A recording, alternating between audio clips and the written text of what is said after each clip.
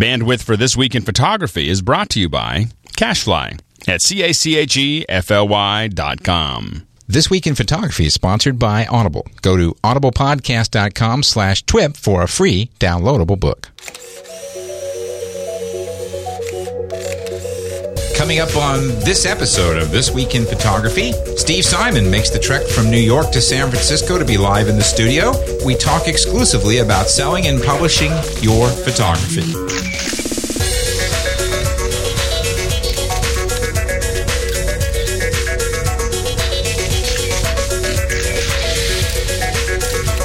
Welcome to another episode of This Week in Photography. I'm your host, Scott Bourne, and my co-host, Alex Lindsay, unfortunately, sadly to say, is not with us today. He's got other stuff going on. He'll be back next week. I won't. I'll be off next week, so we're trading.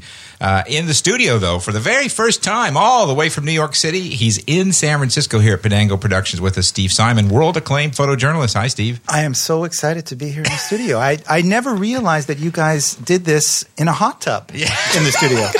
And the Speedos are a really nice touch. Okay. I just want to say sorry. So now, see the thing. Now tell the truth. We're in like a real studio. This is a kind of an intimidating, very professional studio. Yeah. See, some people think we're doing this at home on GarageBand. No. Ain't. This is state of the art, and I'm very, very impressed. And we're glad to have you here. And of course, he's here and he's on time. He's all the way from San Jose. He works for Adobe. He's an ex-combat photographer for the United States Air Force. He knows what he's doing, and he's right here, Fred Johnson. Hello. And I'm going to guess that it's Bali that you're calling from this time, Ron? I am back in country. You are in Hermosa Beach, I take it. Yeah, it's good to be back. I was a few weeks off in Europe. I had to go to a wedding there, not mine. And kicking around in the south of France. It was really terrible. Taking waterfall pictures? Yeah, we saw that waterfall picture. We got a link to that. By the way, you would never want to say had to go to a wedding if it was yours. That would probably be something that you'd want the wife to hear. That's Ron Brinkman. He's a world-renowned kind of like special effects movie, all-around kind of smart guy. He's on the panel with us today. And coming in, a little bit later, we are going to have no special guest.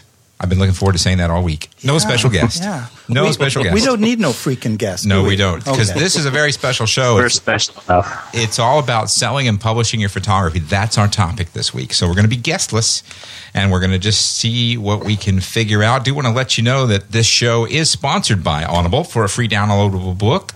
Boy, I didn't say that very well. Visit audiblepodcast.com/TWIP. And this episode is also brought to you by Drobo. That's right. Drobo is now a sponsor. The intelligent automated data storage device. To learn more about receiving a $50 off your Drobo, visit drobo.com/TWIP.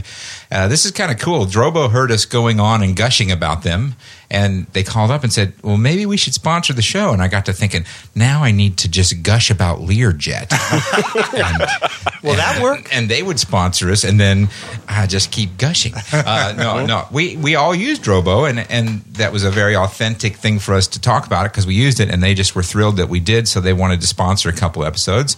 And we really appreciate the support because we're trying to ramp out what we're doing here at TWIP, and it costs a lot of money. As Steve just said, we're at a real studio, and rent in San Francisco is about the most expensive in the United States, so it really helps to have these guys sponsoring us, and we appreciate it if you would let them know you're happy about it because that'll make them feel good, make us feel good too.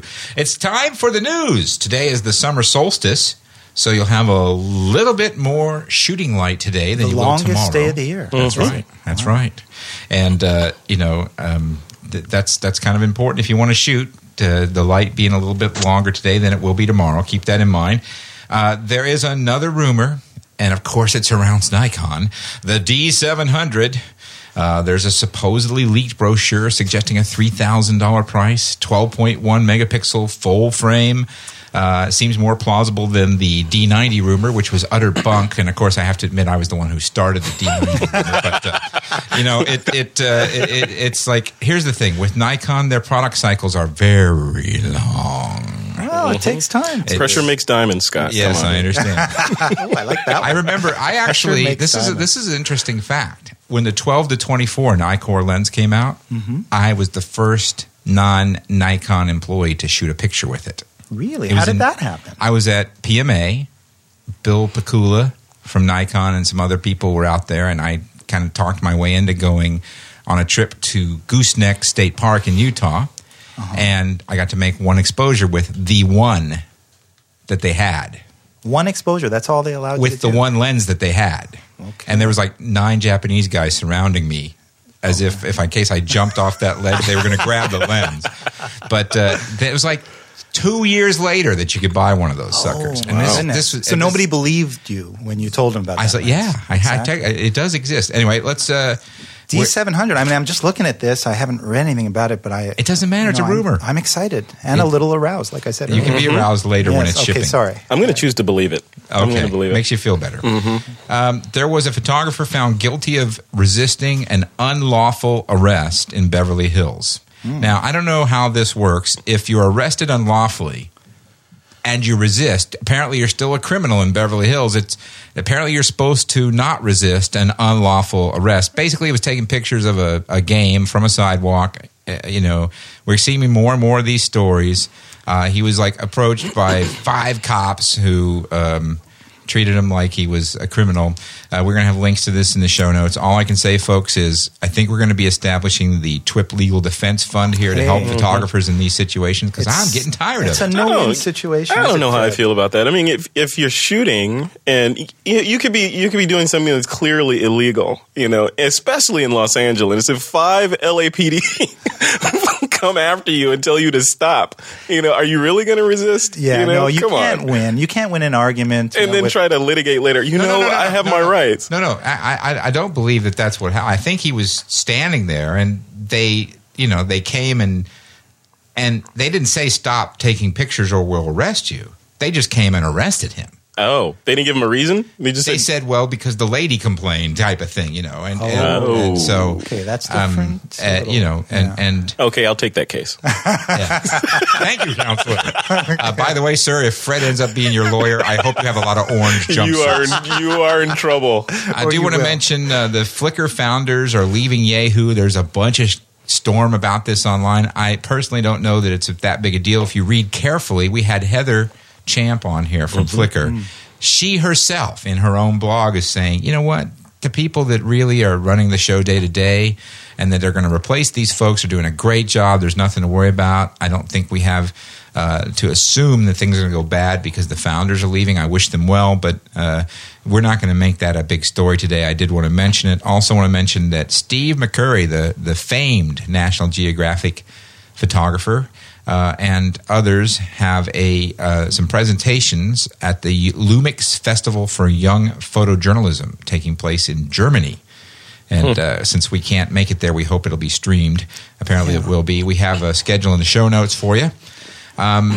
And if you search around a little, there's some cool stuff that's being streamed. I mean, I was just about to say, we probably will start to hear more about these sorts of things online because, face it, transportation to Germany for a lot of people may not be practical. Yeah, tell me about it. And trade shows just overall are expensive. I mean, my gosh. Just dealing just from a corporate standpoint, it's like, come on. And what a wonderful opportunity to hear and see all these people speak and get all the little nuggets they have to do without actually leaving your house. Our first Audible pick was a book that supported a museum tour, an Audible book that supported a museum tour of photography. And I downloaded it, I listened to it, and my gosh, it was as if I was at the museum looking at the show.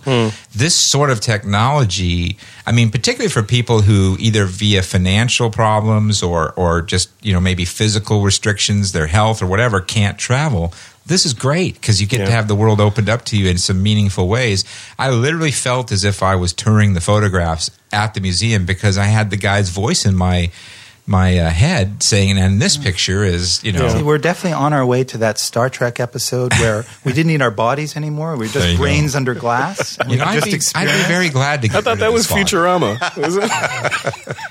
Well, let's move on to our site of the week, and it's nominated this week not by a listener, but by our very own Steve Simon, and it's John Harrington's site, and I'll let you talk about this for a second, Steve. Yeah, well, of course, because we're dealing with business all day, if you guys, and there'll be links to John's site, but John Harrington's a Washington, D.C. commercial / editorial photographer, but also he's become kind of the business guru in the photography world. And on his site, among other things, I mean, he's actually come out with a wonderful book, which we'll link to, that talks about making money with your camera. But he lists all kinds of pricing. So if you want to hire John to do whatever it is that you need, you've got all kinds of options. You know, do you need them for 3 hours? Then you can select that, the number of images you want, so on and so forth. Do you need it next day delivery? You're going to FTP it. All these variables are there. You can plug them in, and you'll find out what John charges, and it gives any photographer a good base as to what to charge for stuff. And that's just one area of his site, but a really kind of important one and a good sort of guide. And then wherever you are in the United States, you can adjust it. Maybe it'd be a little cheaper outside of the major urban centers and so on. But it gives you a good foundation and base to know what to charge. And that's, a tough thing for a lot of people. And we're going to get into that a little bit more during the rest of today's conversation. But we did want to have a side of the week that was relevant to today's topic, Extremely which is relevant. selling and publishing your photography. And I want to mention right here, by the way, that it's perfectly okay if you have no interest in selling or publishing your photography. There's no need to do either. And, those of us who are pros, I mean, it kind of drives our decision making. But if you're someone who just loves the joy of it, God bless you. I wish I could get to that point. For me, everyone says, well, how do you know when to take picture? And my standard response is when I think I know who to sell it to. I mean, I always tell students, you're lucky. You have no money coming in. You don't have a job. You can shoot what you want to shoot. Right. And really, I think hobbyists too, I mean, you have that opportunity. When you have the time, you can shoot where your passion is. Professionals don't often have that luxury. I mean, that's what we all kind of want, but we still have to survive, so we do what we have to do.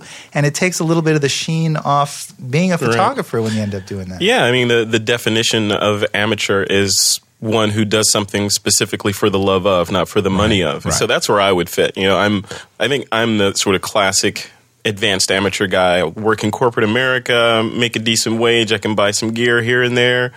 I know how to shoot, and I shoot when I can, but I don't do it to pay my mortgage kind of thing. I think it's a great point because I got involved in the film industry, and certainly that changes your perception of going to see movies then. And for me, I don't I've never tried to sell a photo, and it's not even on my radar. And I think that's nice because you're able to take a step back and just do it because you want to do it. And I people that are doing photography and are trying to figure out how are they going to get into the world of selling it.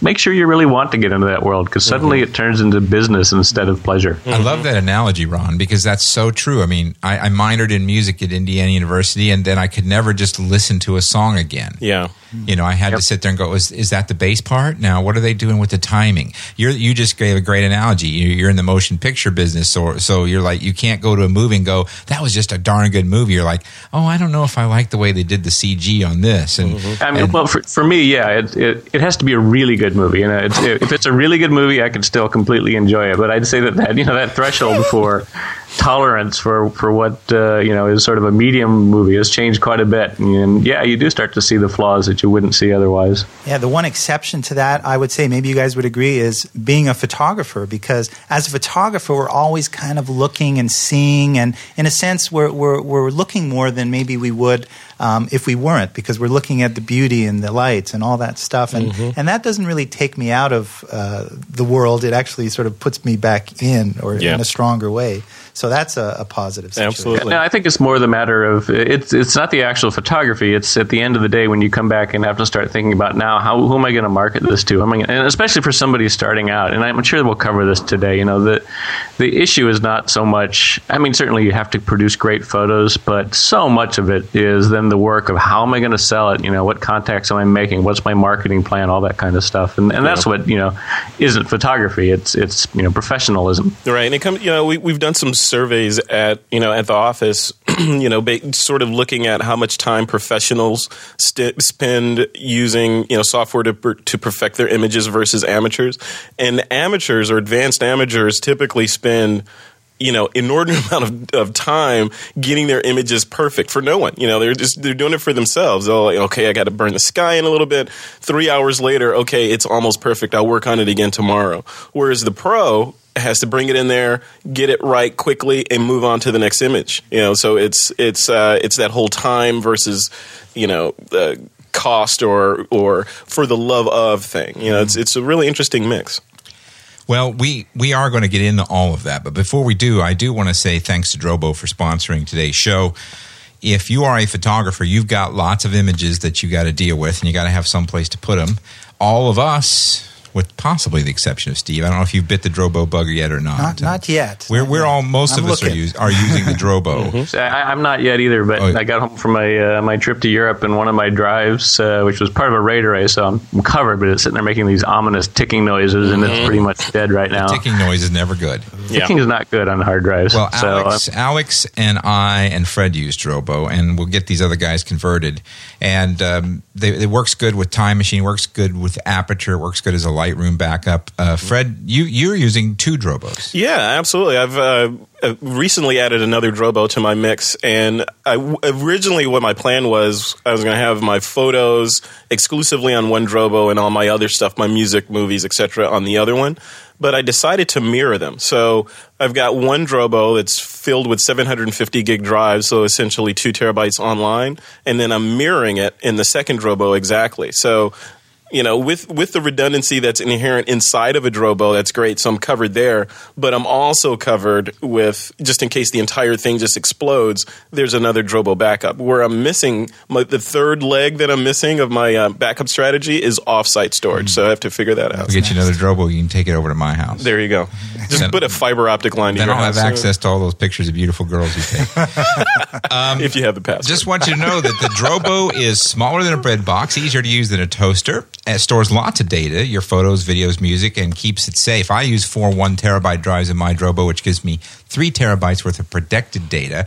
And, of course, now I'm using the Drobo as the Aperture Vault. And because I have a very large Aperture library. And what's cool about that is I sort of have a double vault because everything on the Drobo is protected again. So it's really cool. I have the vault times 2 almost on one Drobo. It's awesome. Right. It's really great for an Aperture Vault. It's really flexible. You can put any size drive you want. One goes bad, you pop them out, you stick in a new drive, and you're healed. You can't work on a RAID system with different size drives, but you can the Drobo. I really think you should check it out. We've been using the Drobo around here for a long time at Podango Studios. All of our stuff's stored on Drobos. We use the Drobo Share so we can network it. It's really phenomenal. Here's what I'd like for you to do. We've arranged something very special for you. If you go to drobo.com/TWIP, you can get a $50 rebate on your Drobo. But every other person that wanders into the site has to fill out a form, send it in, wait. You know how it is with the rebate stuff. I hate that stuff. So I worked out a special deal for you. You don't have to do all that. You just put in the TWIP code, boom, instant rebate, $50 off. That's a 10% savings. And for a long time, these guys weren't moving off that price at all because they've been so hot since Macworld, where they had like 4 million people at their booth. It really has taken the photo world by storm. This is the biggest issue, I think, that digital photographers are facing in the next coming and backing up and securing everything. So check it out. Thanks to Drobo. Go to drobo.com/TWIP. It's $50. It's an instant rebate. That's the only way you can get it through us. And the offer does expire August 31st, 2008. So act now. Let's move on to some information that we have going on the blog, and that would be the very important news of the current Flickr Challenge winner and poll information. We had a challenge called Water, and the winner was Nanning Waterfall. That's an amazing image. That just blew me away. It did me too. It's apparently taken in China. Wow. And the person that took it said, "Yep, that's just the way it was," and it's no Photoshop at all. The way I kind of I don't like it anymore. Yeah, right. The way I kind of do this is, I get the more view on Flickr where I get them really small. And then the ones that just pop out of there start to be in contention. This one grabbed me really hard. So I don't know if you guys remember, but I'm sure you do remember the old contact sheets. You can sort of see, even if you don't sort of know exactly what's on that contact sheet, but you can see sort of the shapes and the composition, and without even really, it pops out even really small. Yeah. A strong image will. Yeah, contact sheets and the grease pencil, right, Steve? Exactly. And the runner-up was an amazing image from the top or the bottom of the world, I'm not sure which, called Water Goddess of an iceberg. And that was really striking as well.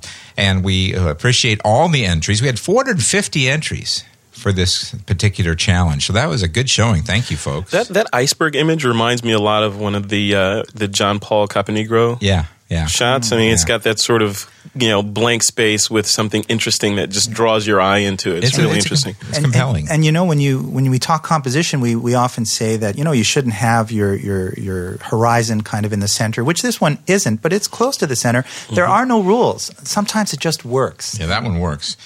And the next challenge was submitted by one of our listeners who complained that I was making this stuff too easy. So she said, let's go with something more obscure, like strength. So there you have it.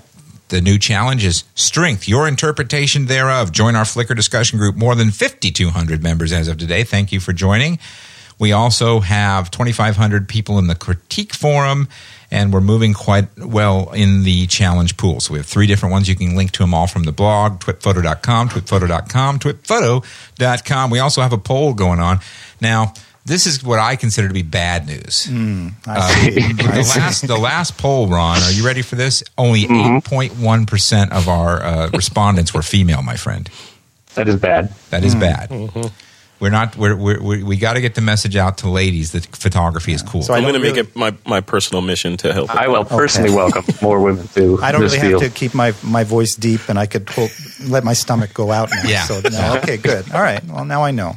Yeah, it's a 91.9% male out of 1,467 respondents. That's a little discouraging. I was hoping for more. Now, it could just be that our particular audience has that heavily male skewed thing. But if I go to the workshops, and unfortunately, it's like 9 guys and 1 lady a lot of the time. It's interesting. I told you last week that at ICP where I teach.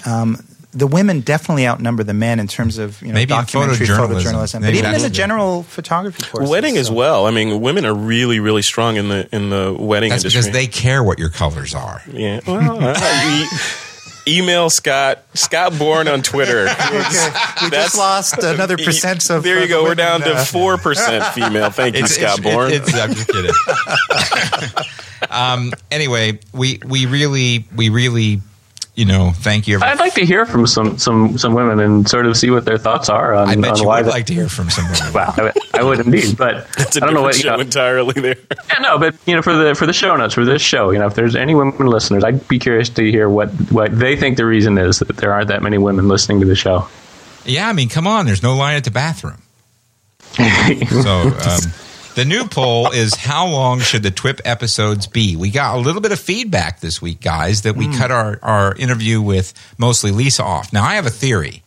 My theory that's is, the 99% male listeners. Yeah, that's exactly where my theory is going. They were ticked because we cut off an interview with Mostly Lisa. If it had been Bill Crow from Microsoft, who's a heck of a nice guy, but not near as good looking, they'd have been, next, whatever. Yeah. But they wanted us to spend as much time with Mostly Lisa. Anyway, the poll's up, and so far, the largest reaction on the poll is we'd like it to stay just the same.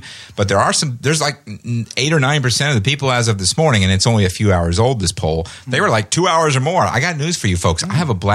That ain't going to happen. So CNN is 24 hours a day. Yeah. Well, we're going to need to get a lot more sponsors if this thing's going to go more than that. TWIP NN? Yeah. Here you go.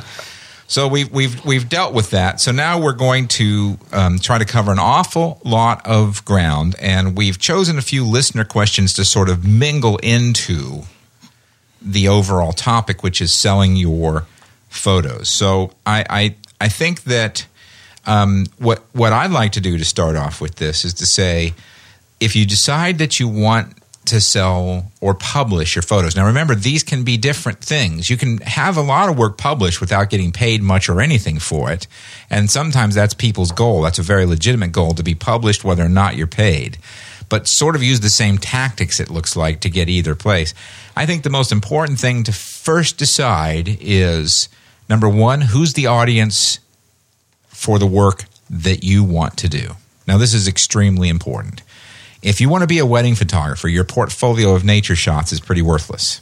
You got to show what you want to sell, don't you, Steve? Yeah, absolutely. I mean, that's the biggest thing. I mean, if you want to go in a certain direction, the only way you're going to have someone pay you to do that is to show them what it is that you're going to do for them. So if you're planning on doing a certain type of photography, your dream is to pursue a certain area, you have to go out on your own and invest in yourself and make that portfolio as strong as it can be and put that out there. And that's when people will recognize what you do and they'll want you to sort of recreate it for them or do that kind of thing. Yes, different. Sorry, Scott. It's different. Like when you're learning photography and you're in school, then you're trying to demonstrate technical aptitude. So, yeah, I know f-stop, shutter speed, ISOs. I know how all that stuff works together, and I can apply these skills to anything. But when you're a professional going to show somebody that you know how to take a good image, they don't care about that stuff. They want to see that two-dimensional result of your work. Then you have to show in context. And you have to have the right audience. For instance, I'll use wedding photography as an example because that's probably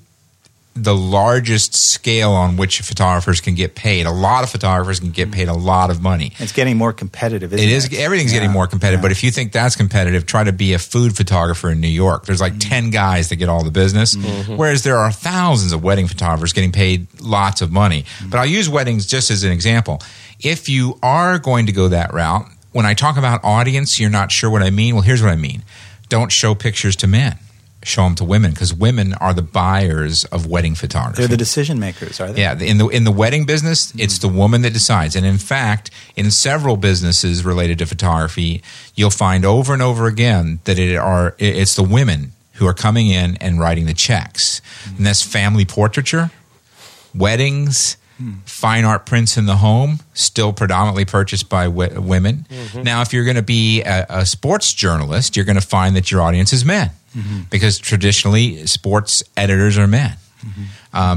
You have to have the right audience. Ron, you can speak to this as somebody who works with movies. One of the crucial things to everything that goes on in a movie is audience, right? Oh, absolutely. I want to expand a little bit on Frederick's point, which was when you're in school, for the students that are listening, and this is true across the board. I've given talks to visual effects, schools and universities too. The thing that never seems to get taught is the real world part of it.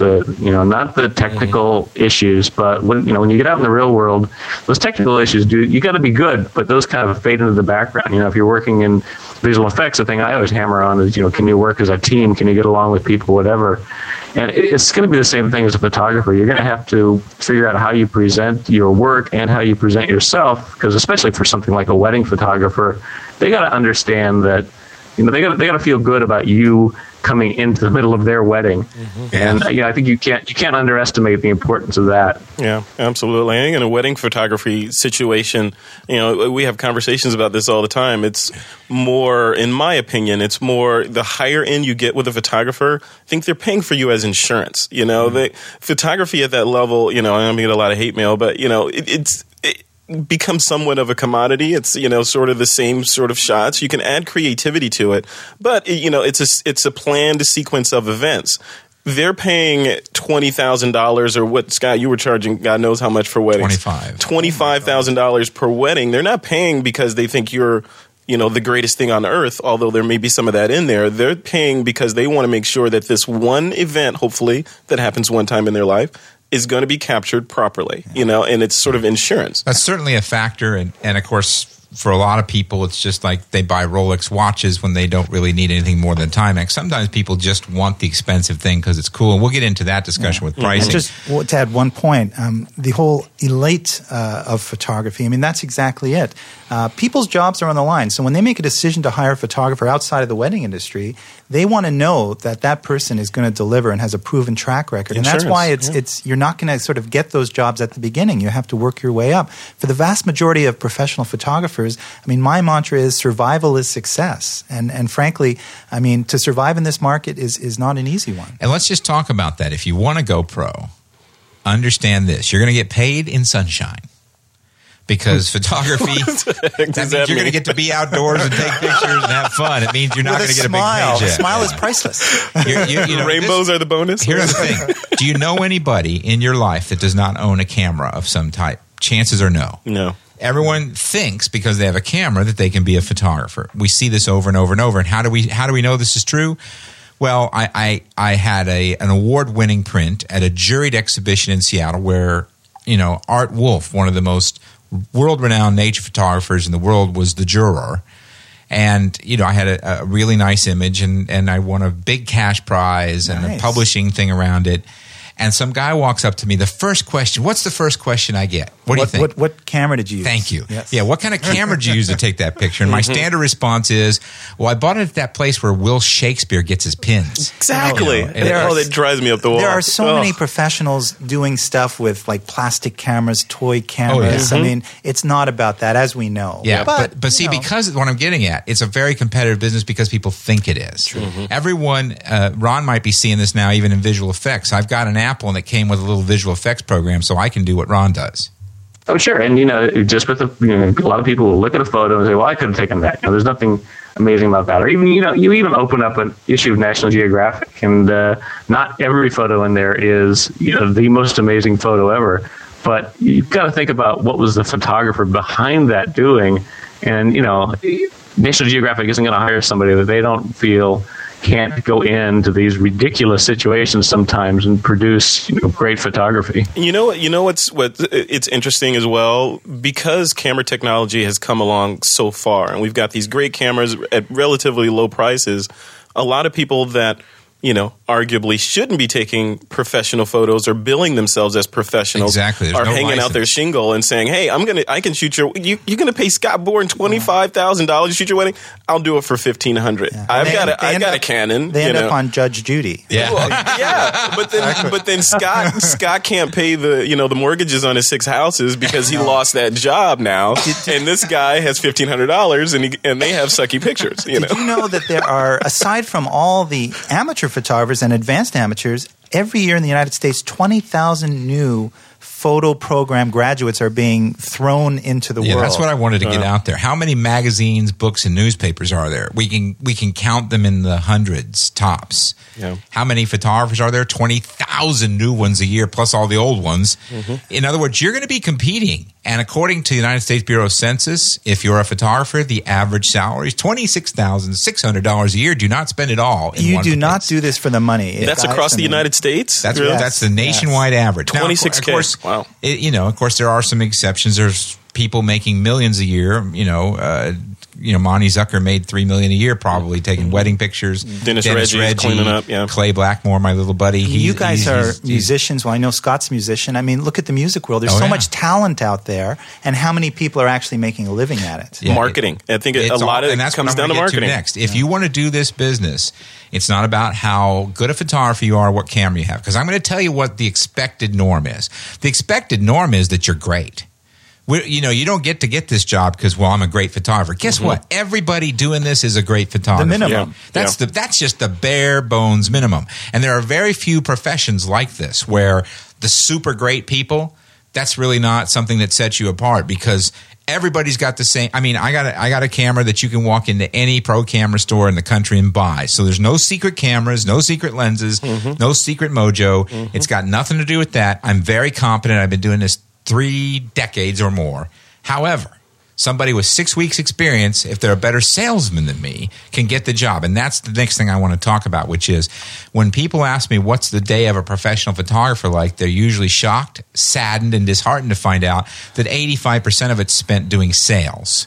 15% of it's spent doing printing and taking pictures and working in Photoshop or Aperture or Lightroom, and 85% of it's what we call smiling and dialing. Right. Like Fred, when you talk about, you're doing, your full-time gig doesn't allow you to take pictures all the time, but the fact is you may actually be taking pictures more than a professional photographer does. Yeah. This has been one of my great frustrations, is that in order to survive, I have to do all this other stuff, and I'm not shooting. I mean, granted, it's my own fault, but it frustrates me that I'm not shooting. I sort of slap myself a little. I should be out there. I'm living in New York. It's a wonderful opportunity, visual place to be, and I'm just not doing it the way I should. Yeah, so, I'm jealous of you. I get to work at Adobe and then shoot models on the weekend.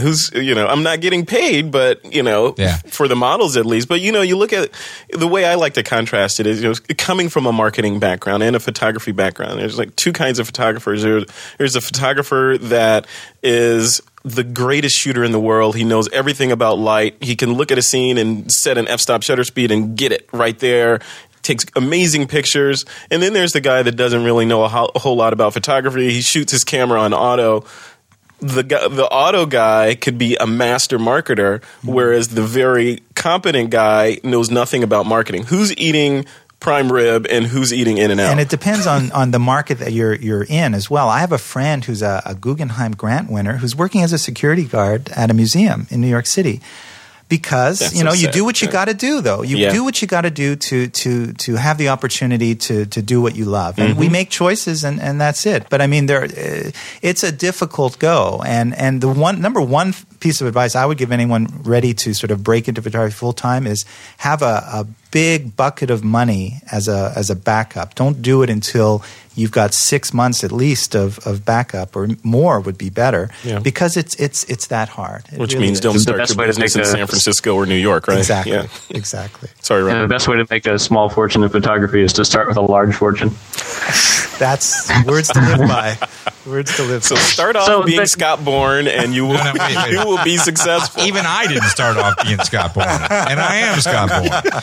I mean, you know, I just to put some perspective on this, I'm getting a little of the Thurston Howell III treatment here, but I left the United States Army with the following in my possession: $50 United States currency, 1 pair of standard issue Army boots, 4 pairs of standard issue Army underwear, 2 pairs standard issue jeans, 2 blue knit shirts, a belt, a toothbrush, a comb, and a P38. Wow. That's it. And now look at that. That's it. That's what I left the United States Army with. Parents who had no help from me after I was 14. So everything I've done, I've earned. Yeah. And most of how I've earned it is by being a better marketer than a photographer. Right. And that's what I'm going to say. And that's the point, right? I'm going Yeah. to tell you right now, I am far from the best photographer in the world. I like to pride myself on the fact that I'm probably just good enough. But I am a really I think good you're being a little salesman. modest here. I mean, Well- obviously in the areas that you photograph. I Yeah. mean, you know. But the point being is, if I had to choose between being good at one of two things, I'd much rather be good at selling, because I can learn photography. That's true. You know, That's Right. true. But the selling part is crucial. You have to know how to talk about your work. You have to know how to talk with editors. You have to know how to talk with photo buyers. You have to know how to talk with brides. You have to know how to help these people understand what you do and where the value is in it. Because that's the real issue about selling your images or getting them published. You're trying to sell yourself on this premise. I've got So what's something of available? value. What's available to photographers is services for doing that for them. I mean, we can go into all the little website stuff, but are there agencies that actually take care of some of this for photographers? Absolutely, but to get an agent, Ron, you already have to be fairly well established. The agents make their living repping you, and they're not going to take on a client that isn't proven because then they get no money. Agents want successful photographers because that's how they work. And they, just like the people that are going to employ photographers, they don't want to necessarily take chances. They want people with proven track Right. records. Here's how you get an agent.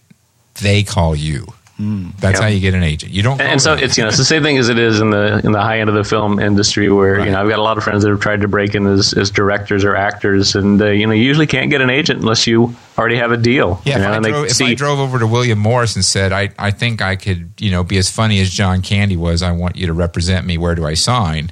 It ain't going to happen. And the now same you've got to walk in the photography. door saying, I've already got this, X amount of deal. I'm giving you 10% of it, even though you did nothing to get the deal, because I'm hiring you for the future. What do you guys think overall? There's two missing pieces here. I think we need to talk about there's one thing about having talent, and there's the other thing about being a good marketer, but another piece is just being decent in business and knowing how to do the balance sheet Sure. to make sure you're making money. And then the third piece, I think, or the fourth piece, I don't know where we are, but You have to learn how to count. Clearly I have an accountant. You got to know how to hire an accountant. But to do in today's age, we've got Twitter, we've got Facebook, we've got all these social networking means by which to market yourself or at least get your name out there. Do you guys think that these, Web 2.0 or social media type things are important to the photographers in terms of adding another thing to their marketing mix? See, I think it's a big unknown. We had at our class, we had Vince Laforet, who's very successful as a business photographer, a very talented guy. And he talked to the class, and he mentioned that General Motors, and I guess we could check this out if it's true or not, but I suspect it is, that they took $2 billion out of their advertising budget from newspapers and television and have put it into the internet. So I think a lot of photographers realize that there's money to be made from the internet, but we just quite haven't figured out how to do that yet. Well, I think Ron's question is more towards not so much the internet providing us with income, but providing us with a marketing stream to go get the jobs. Yeah. And in that case, it helps, but I still think it's a blip because I probably personally know 100 photo buyers and editors. Mm-hmm. And I've been an editor on several book projects for my own photos plus other people's where I've been hired to be an editor. And I can tell you that in almost every case, they say the same thing. And about 90% say, yeah, I use the internet to find new talent, but I book talent based on them walking into my office with a physical portfolio full of images I can look at. Nobody I know hires based on what they see online. They want to touch the prints. I agree with Scott in that regard. I think, keep it simple. And really, like much of the world, it's based on relationships and personal relationships. So if you as a photographer starting out, it's all about targeting your market. And, maybe just choose 10 spots that maybe you would like to be. And then just be persistent. And I often say it's a fine line between persistence and restraining order. But you really do have to kind of keep people apprised of what you're doing, show them new stuff, and eventually, meet with them. I think you can find a way to meet with anyone at least once. Yeah. But when you meet with them, you better be ready. You better be professional. And you got to show the work. And you got to show the And goods. in fact, here are the top 5 things. If you listen to this and you learn nothing but this from this show, I guarantee you this will help you get better down the road in terms of selling and publishing your work. Here they are. All 5 of these. You must do all 5. Number 1 is show the work. Number 2 is show the work. Number 3 is show the work. Number 4 is show the work. Number 5 is show the work. That's it. If you show the work, that's your best chance of getting work.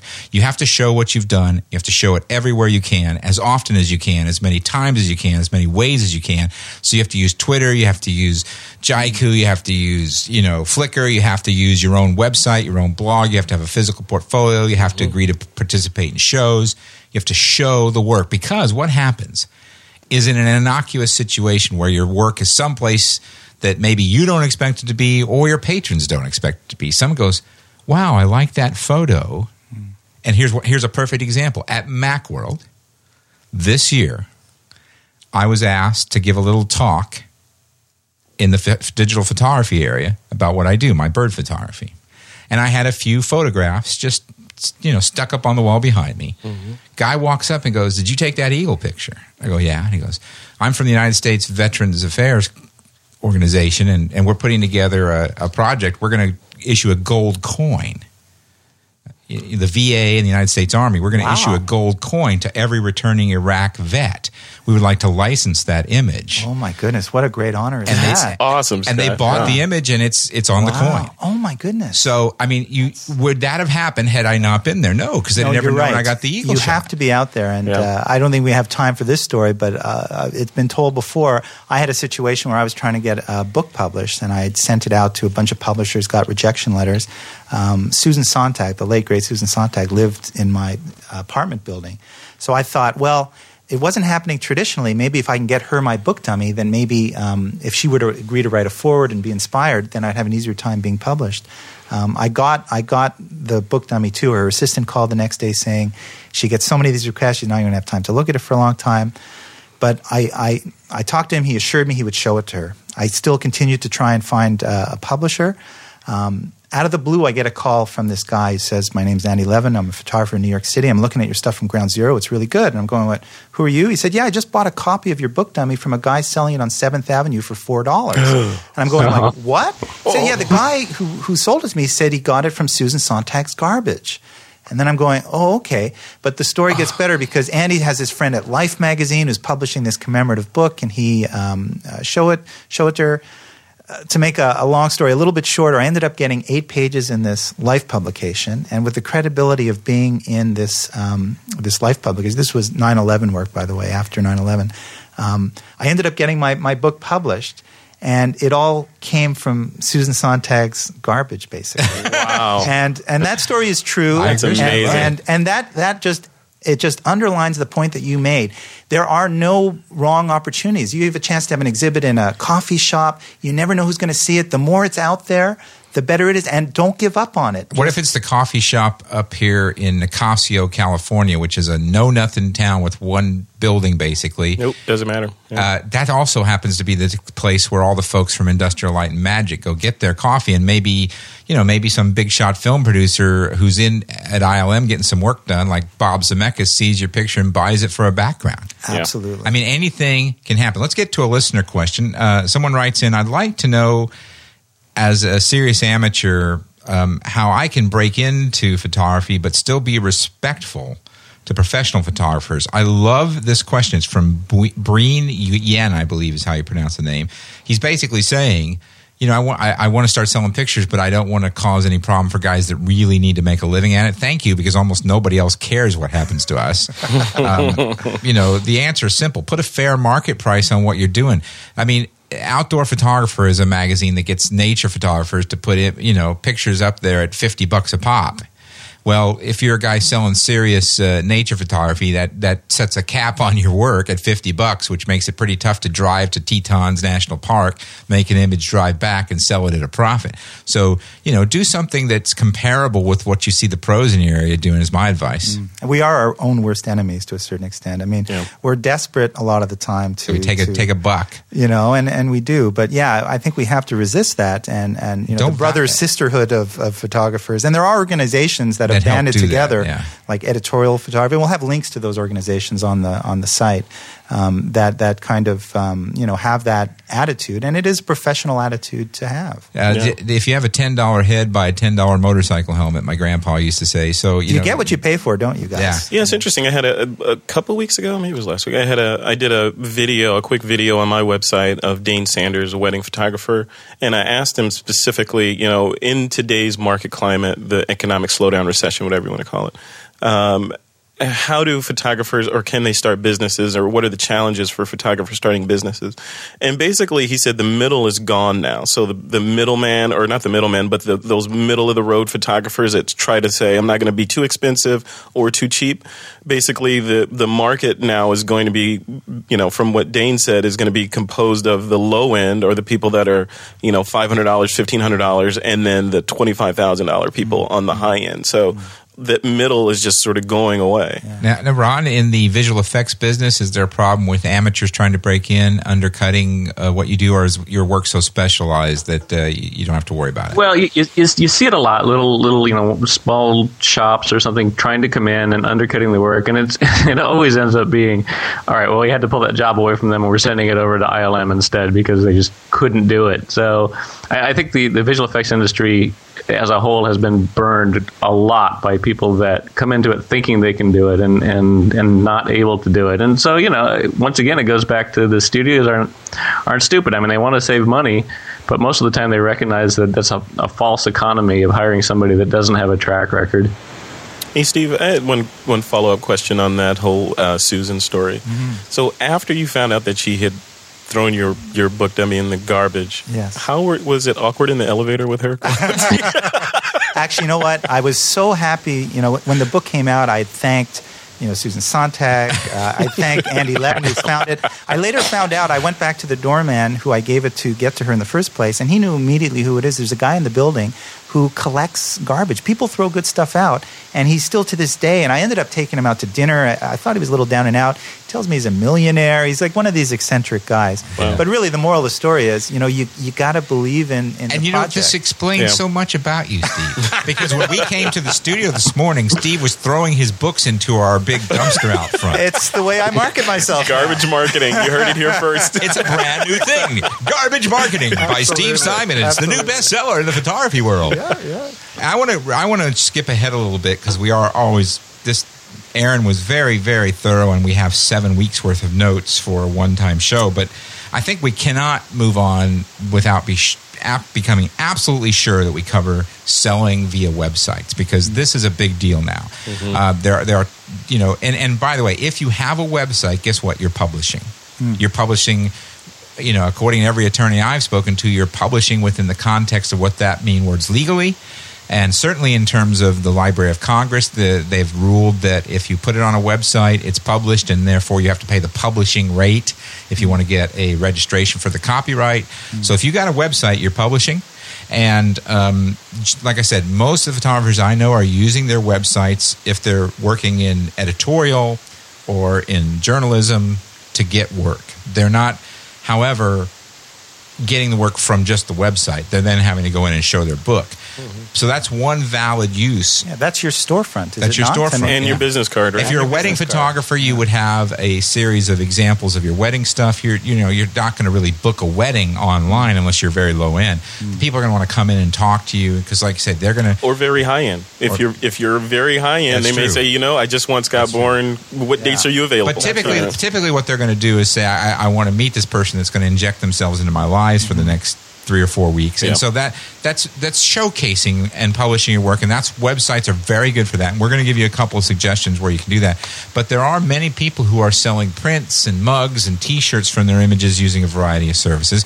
And there are a couple of people I know that are actually making a small living, but a living nonetheless, selling their prints online. You can do it.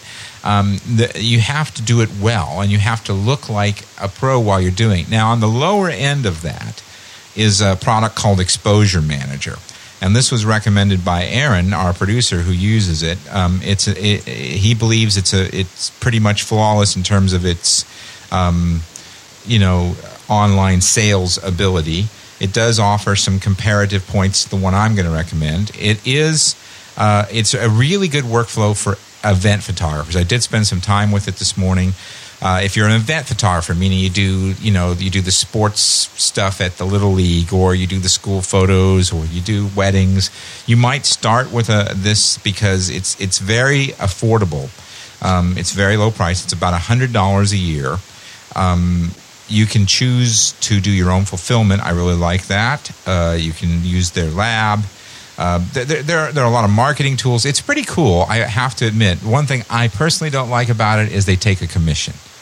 And I don't really, like that as much in this kind of site. I can agree to a commission in something like, an iStock metaphor where I'm putting my stuff up as stock and then it's a simple transaction. Is there an upfront charge, though? It's about $100 a year. I see. Okay. Yeah. Gotcha. And that I don't have a problem with. In fact, the one I'm going to recommend is about $200 a year. But there's no commission.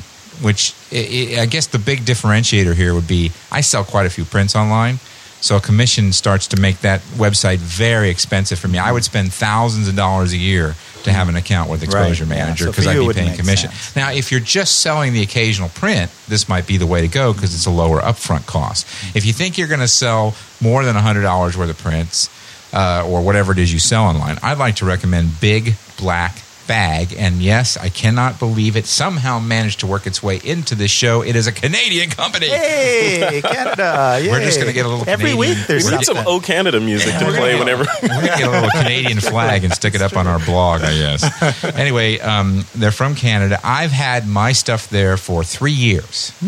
And that's, it's a long time in this, that's like Changing 7 dog years world, to each exactly. one. They've always done a good job for me. It's flash-based. It can be very cool to set up a neat-looking site very quickly. You don't have to be a designer. And for proof of that, you can go look at my site on Big Black Bag, which is avianstock.com.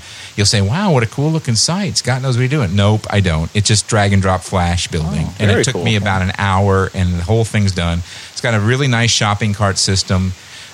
You can set your own prices. There's, absolutely no commissions of any kind. Nice. The thing is, this also played a part, by the way, in the sale to the Army and the Veterans Administration, because when we were then doing follow-up, they went to this site. Everybody could see it. To study the Eagle and say, is this the one everybody wants? So it was instrumental in me getting that sale. And it's very easy to navigate. You can do any number of setups that you want. And I actually called them and said, we're going to be talking about this on the show. Could you do something for the listeners? And they did say for a limited time, they would give a $25 off if you signed up. And the cool thing is, you can try it for free. Let me bring in Aaron Mailer. Can you try Exposure Manager for free, Aaron? Yes, you've got. I believe there's a trial period available on it. Okay. Certainly, when you first sign up with it. Yeah, there's a 7-day trial at Big Black Bag. So I'd recommend trying both of these and seeing which one seems to fit your needs the best. If you do decide to sign up for Big Black Bag, you can save $25 off that year price of about $200. So it knocks it down to $175. If you simply mention the coupon code TWIP. TWIP, as in This Week in Photography. I set this up as a special deal. We've gotten some feedback in the forums that they want us to set up special deals for them. We did that with Drobo a while back before they were a sponsor. We've done that with the people that sold the photo merging software. Occasionally we're able to get some of this stuff arranged. I would highly recommend that you download a trial version of their site and then use the coupon code TWIP. Expires July 31st. I mean, they can't leave this open forever. So, because it's going to cost them a lot of money if a lot of people sign up. So they want just anybody getting in there. But if you want to go to bigblackbag.com, we'll have links to all this stuff. I'd try these out. And of course, there are lots of ones we could talk about. Print Room is another popular one, but it's really geared more for like the wedding and event pros. There are several out there. Do you use one in particular you Actually, like? well, in my world, the two that seem to be the most popular are Digital Railroad and Photo Shelter. Okay. A lot of documentary photographers are there. It's one of the things I haven't got to yet. I've got a long list.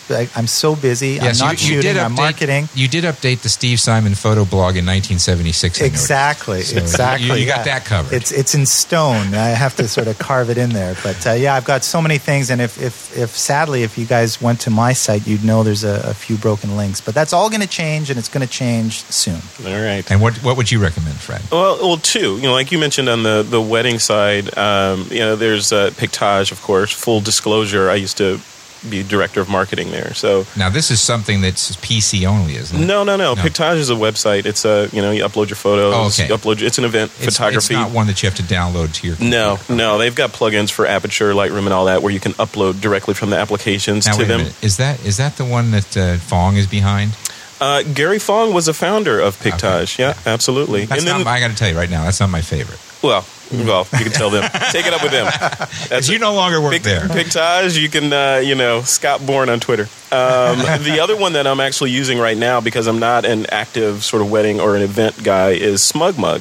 SmugMug is awesome. I mean, I love the customizability of it, and it flows right into my site. You can go to my site and click on the client access, and it sort of like seamlessly blends right into my website. It's great. And the CEO of SmugMug, Don McCaskill, is on Twitter, and he's always twittering about what they're up to. So yeah, I have heard a lot of people like SmugMug.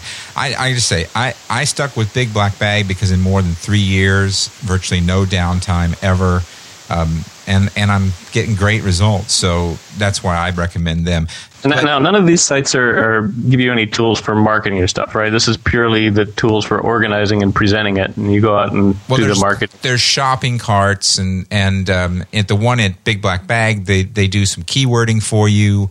They have some email stuff that you can do some outbound marketing with. It's all going to be limited on any of these websites. Right, okay.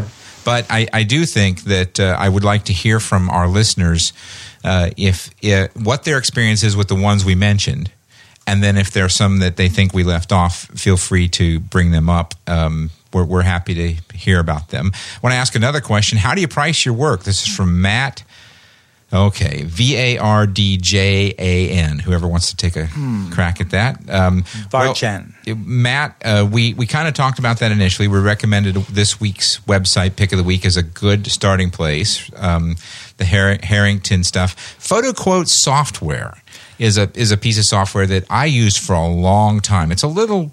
it's a little outdated, I think, now. But they've updated it. They have updated it again? Yeah, they have updated it. And it it's kind of unique as far as I've seen, and will tell you, like, if you have a situation where you have sell an image to a website, a quarter page, right. It just has all these variables that allow you to at least get a kind of a base of where to start from in determining a charge. And as I think Aaron asked, there's all kinds of good tips within the software on negotiation and marketing, and it really is. It's not cheap, as I recall.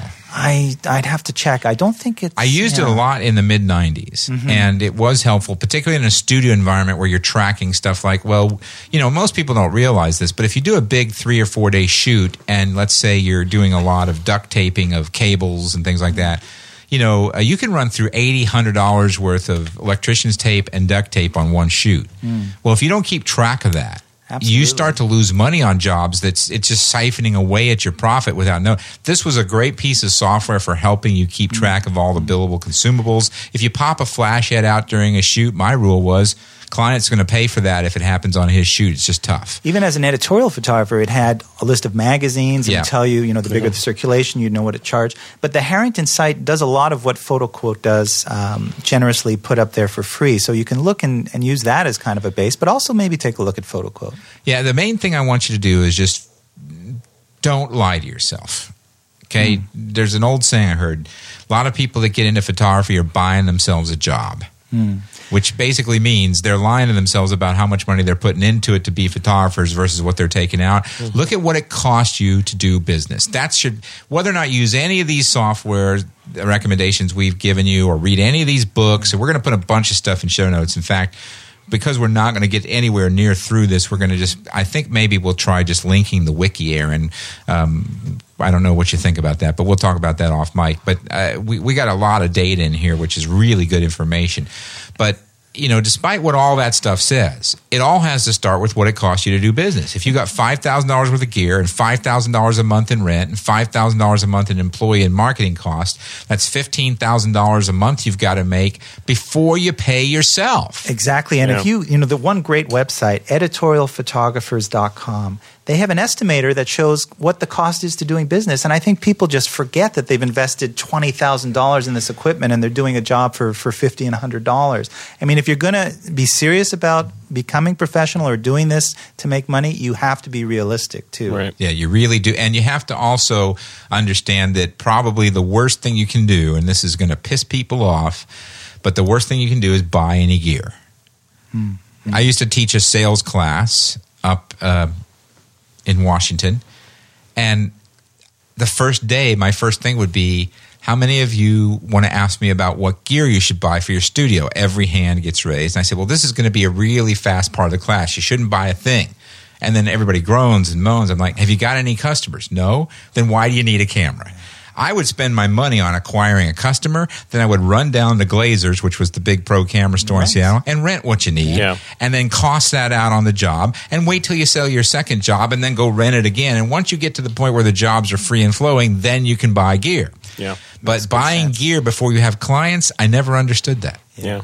I never So, understood Scott, what do you think about where is that line between fake it till you make it and you made it and you're justifying charging for your work? Because a lot of photographers are thinking that they're justified in charging for their work before they actually are. Now, you mean based on gear? Or just based on overall just talent, gear, whatever. When are you ready to I'm ready to charge? There's an old saying in the horse business. A horse is worth what somebody's willing to pay for it at that moment.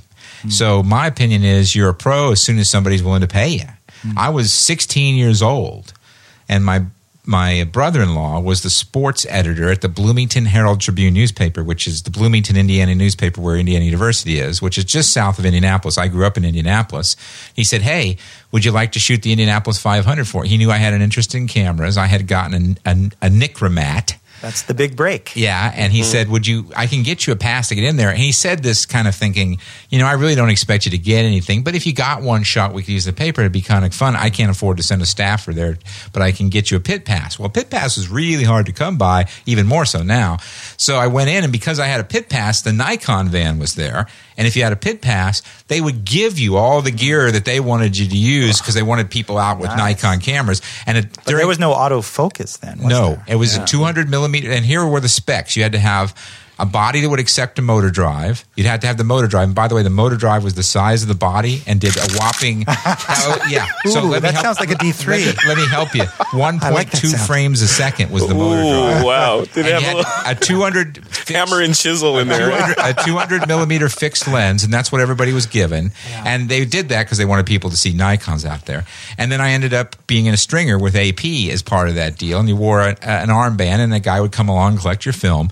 Well, I got got lucky. Tom Sneva had the good sense to crash into the wall right in front of me on the second turn short shoot, and I got one of those pictures that was on every sports page in America. Wow. And I got paid $2,000 in royalties. And this is, I hate to say when this was, but this was like in the 1970s almost. So that was $1 million. And so I was like, I'm going to be a pro photographer, and I spent that $2,000 on gear, and it was like 2 years before I sold another photo. Yeah. So, but you really know when people are regularly willing to pay you, when they're willing to pay money. See, you hear this all the time. If you're around your friends and family and you're a good shooter, they'll say, wow, you should turn pro. Well, when you hear that and you're tempted, I just have one little exercise for you. Turn around and say, will you buy this print from me right now? And as soon as somebody says yes, then you can get serious. But what you're going to hear is, well, I don't think you should be a pro that much. They're going to back off. But when people are willing to pay money. But when you said fake it till you make it, that's the old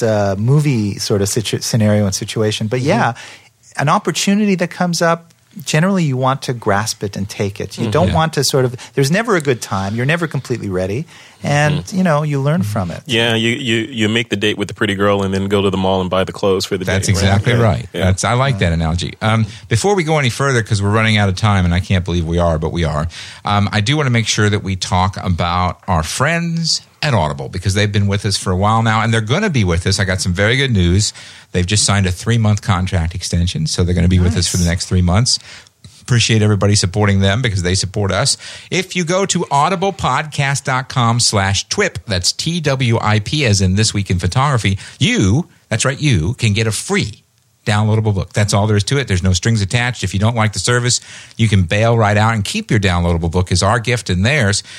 And if you're wondering what to do with it, since, my gosh, there are more than 40,000 titles to choose from, which could keep you busy, we try to give you a pick of the week. And this week, our very own Frederick has an idea about what you might want to do with your pick. Well, because we're on this whole topic of business and money and all that unfun stuff, I thought I would talk about something that's kind of fun. The Wall Street Journal, although it doesn't sound, that exciting, is this in Audible form is really, really cool. It's if you read the description from the Audible website, they talk about each morning you'll get the must-hear stories. So basically, it's like a podcast, but it's from the Wall Street Journal, and it just brings you up to date on the marketplace, what money's doing, investing, what are the most important things that you need to know about. So instead of sitting at the breakfast table reading the newspaper, you can get in the car and read the newspaper in traffic. So I think it's pretty appropriate to this topic. And you know what, Fred? I've heard more than once a lot of very well-known photographers, particularly documentary photographers, they'll read the Wall Street Journal because the coverage in the Wall Street Journal is kind of unique, and there's all kinds of interesting ideas they get from there that lead to photo projects. Yeah. So there is a connection. Yeah, and then if you absolutely have to read the paper version of the Wall Street Journal, sit in a Starbucks with it because you look really cool with the Wall Street Journal in front of you with your latte. Yeah.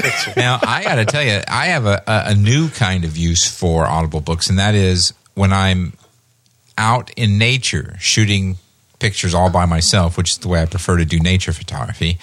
I'll have a book playing in my mind to just sort of keep me engaged in life and not, to lose myself too far. I'll listen to an audiobook while I'm taking pictures. And it's interesting, whatever the audiobook's about will somehow color what I see out there in nature. Yeah. It's an interesting thing. In any event, the neat thing about this is you can try it absolutely free. There's no obligation at all. You go to audiblepodcast.com/TWIP, and this is a special deal we've arranged just for TWIP listeners.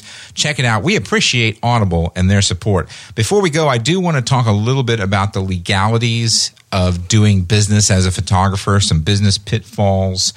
First thing I want to mention is if you're going to become a professional photographer, you need to become a professional in that you need to do it legally. So wherever you live, go check with your municipality about licensing. For instance, is there a city, county, state business license you need to obtain? Almost every jurisdiction, the answer is yes, because frankly, it's a way for them to tax us. You need to get a resale permit if you're going to be selling prints in a place where sales tax is collected. If you fail to collect the sales tax, oh my gosh, are you going to get a very unpleasant visit one day with like a bill for $40,000 that you owe and you're not going to be able to pay. Yeah. So do all that stuff. Don't try to do this on the sly and say, hey, they don't know I exist. I can hang out and do this in my house. It's not legit. And by the way, it doesn't exactly instill confidence in people when they're hiring somebody who's not legitimate. So I recommend you get your licenses. I recommend that you consider hiring an attorney and asking questions about, what kind of business structure you might want to need. Are you going to be a sole proprietorship?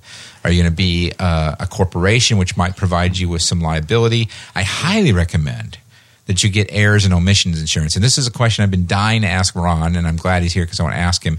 In your world, Ron, do people get errors and omissions insurance? Like if I'm getting hired to do, Jabba the Hutt for Star Wars, and what happens if Jabba's hut doesn't work? Do I have... Yeah. Sure, yeah. I mean, not so much people as corporations do it. I mean, there's not a whole lot of total freelance people that take on that bigger responsibility. But certainly, all the studios I've worked with, even if it's just a small studio doing, latex makeup or something like that. Yeah, there's E&Os definitely. Now, Steve, are you a member of PPA? Yes. Well, I'm sorry. NPPA, the National Press Photographers. Gotcha. ASMP. But American PPA, Cinema. I haven't joined yet. No, do either of those associations that you belong to provide you with insurance and Yes. bonding? If you trip and fall and break somebody's $1 million statue while you're on a job, they cover it? Absolutely. I hate when that happens, but it could.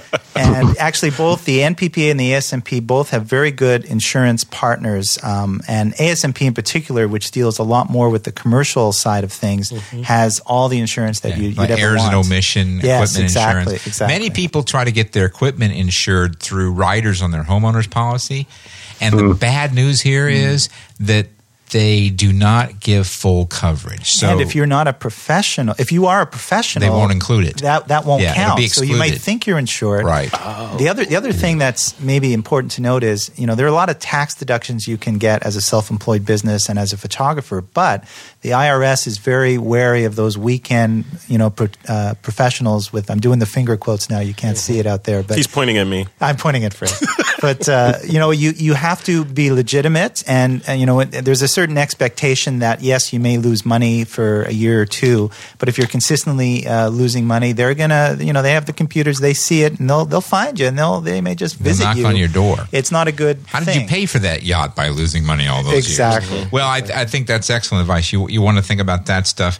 We really want to think about these associations, WPPI, which is the Wedding and Portrait Photographers International, PPA, the Professional Photographers of America. I'm not so much a fan of that one as I am WPPI. Yeah. But ASMP, which is American Society of Media Yeah, and Photographers. to join, you need references, and I suspect that a lot of these to be a professional. I mean, you can't just sign up to 'cause you have join the money. I don't know PPA. about To WPPI. join PPA, you can just pay, and likewise Oh, WPPI. okay. But to join some of the media ones, you Yeah, do you need to need have a a reference. reference. Yeah. But all of these societies typically offer camera insurance. It's much better. I wanted to get back to this point that you can buy from your homeowner policy because And worth the price of a membership. yeah, too. well, you get the membership, and then you might have to pay extra for the insurance. Yeah. But here's what's mostly important: they offer what's known as inland marine coverage, and you need to ask for that if you're dealing with your own insurance agent. Inland marine coverage, and what that means is you get full replacement value. Because here's what's going to happen: you buy a beautiful Canon 1DS Mark III for $8,000. On Monday, and it's stolen on Friday, they're going to try to give you $6,540 for it, and say, "Well, it depreciated the minute you bought it." Cheapest price on eBay or something. Yeah, Exactly. but what you can do is if you get replacement value is they got to give you the full $8,000 so you can go buy another one. This is a crucial thing if you're going to have gear for your photography business.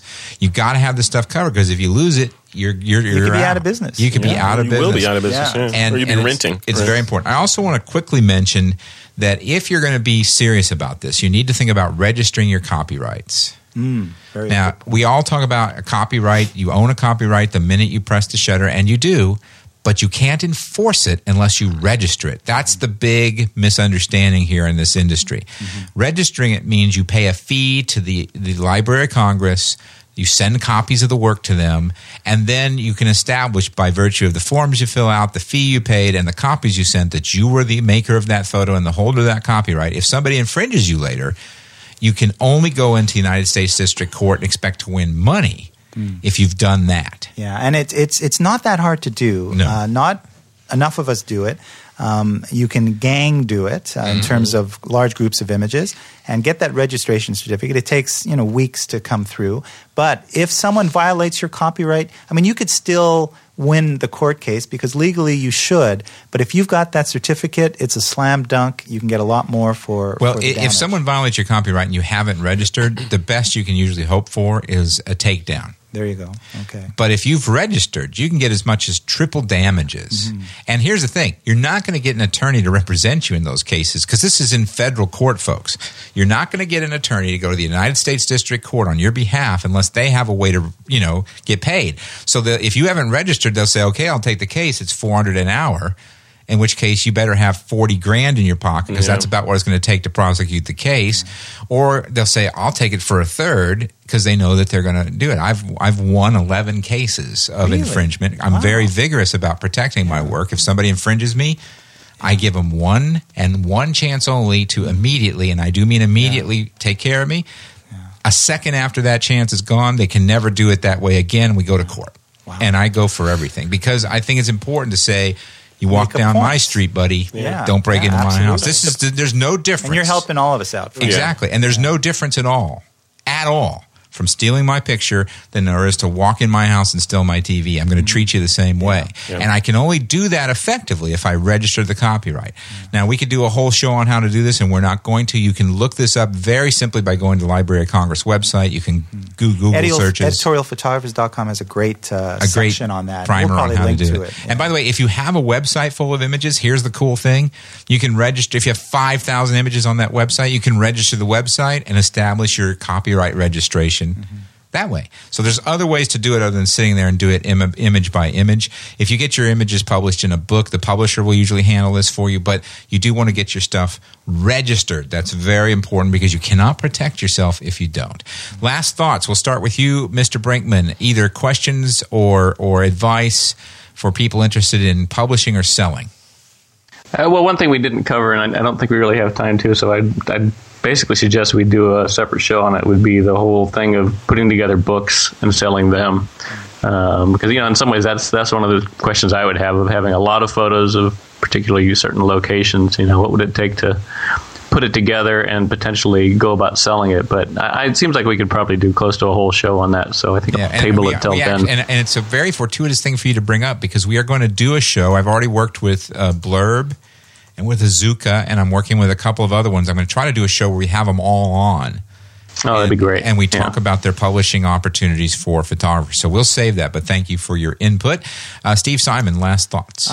Professionalism, be professional, dress professional, show reverence for your work. If you're going to put it out there, have a beautiful portfolio, have your site as professional as it can be, and just keep that in mind. When it comes to your work, you want it to be first class all the way. Fred Johnson. Weekend Warrior. Weekend Warrior. I would say definitely evaluate those sharing sites that we mentioned, and find one that works for you, and dig into it and play around with that. You want a presence online. That's critical. Also, I would suggest that folks look into building their social presence online through services like Twitter, Facebook, FriendFeed, just to build up the group of people that are interested in what you're doing, so that like Scott, you're saying, and Steve, you're saying, you get that. People, when your work is out there, people can see it, they can react to it. And services like Flickr are great for that as well. Well, my advice in closing is absolutely take advantage of all your online options. We got an online world, but if you don't print, if you don't make prints, you're going to find it very tough to make a living as a photographer.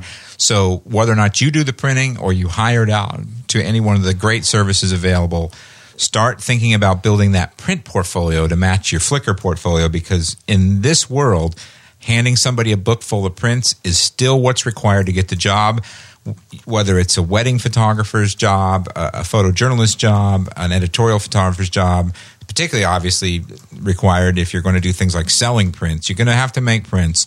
It's a dying art, and it's important that we continue to still do it because people still want them. Yeah. And whether those prints come in the form of a book you hand somebody or a wall portrait that you stick on their wall, Making prints is important. I just wanted to add, because it's end of year at ICP where I teach, and we've been looking at these images the whole year, and often electronically, and suddenly they're printed beautifully on the wall, and you forget the power of seeing that beautiful print once it's done, and it's a powerful way to convince people that the work that you're doing, it just looks that much better. And the bigger the better, right? You print something at a 4x6, it looks kind of cool. You print it at 30 by 40.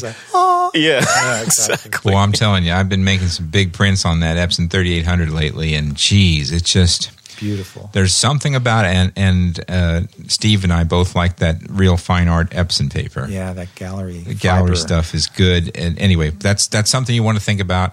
I do want to say thanks to everybody who helped with this show. Thanks to Aaron Mailer for doing a great job, as always, with the wiki and the show notes. Is just really important for us to get this stuff organized. Thanks to Steve Simon for flying all the way in from New York to be on the show. It's very exciting to be here. Boy, his arm's tired. Right? Boom, boom. Where would you like people to find you, Steve? Are you on the Twitter yet? Not yet, but I would you like will. us to set up an account for you after the show? Maybe. So we can get you? Did you call it the Twitter? The Twitter. It's like the internet's? That's exactly what it is. It's like the internet's. I'll have to get on the Twitter. Actually, I picked that up from Lindsay, actually. He started doing it. Alex started doing that. Okay, well, so Steve Simon? Yeah, SteveSimonPhoto.com. Okay. I'm in the process of updating. We'll get you on the Twitter and have that happening.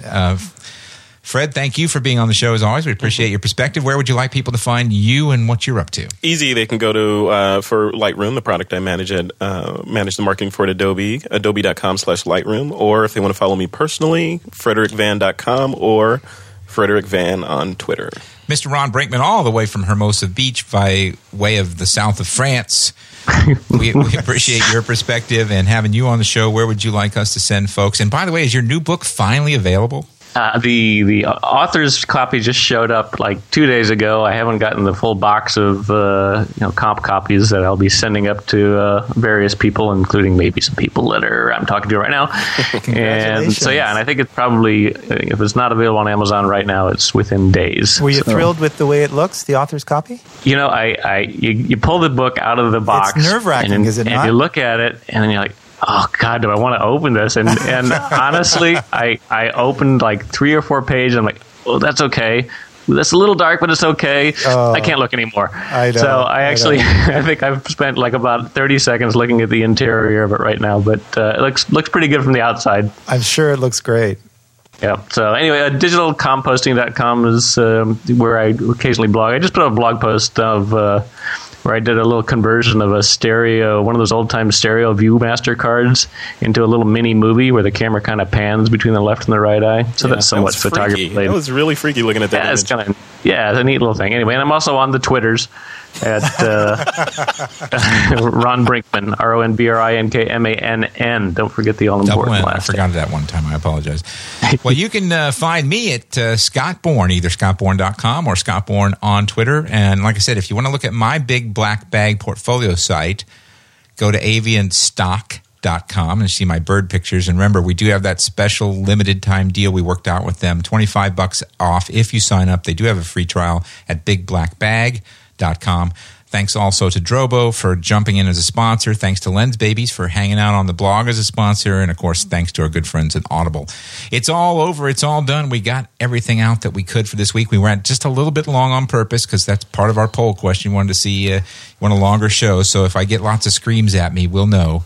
The Nikon D3s are about ready to send us off. That's it for this week's show. Until next time, we're going to put the lens cap right back on. That would have been so cool in stereo. I'm so sorry. I can't believe it's never happened to me before.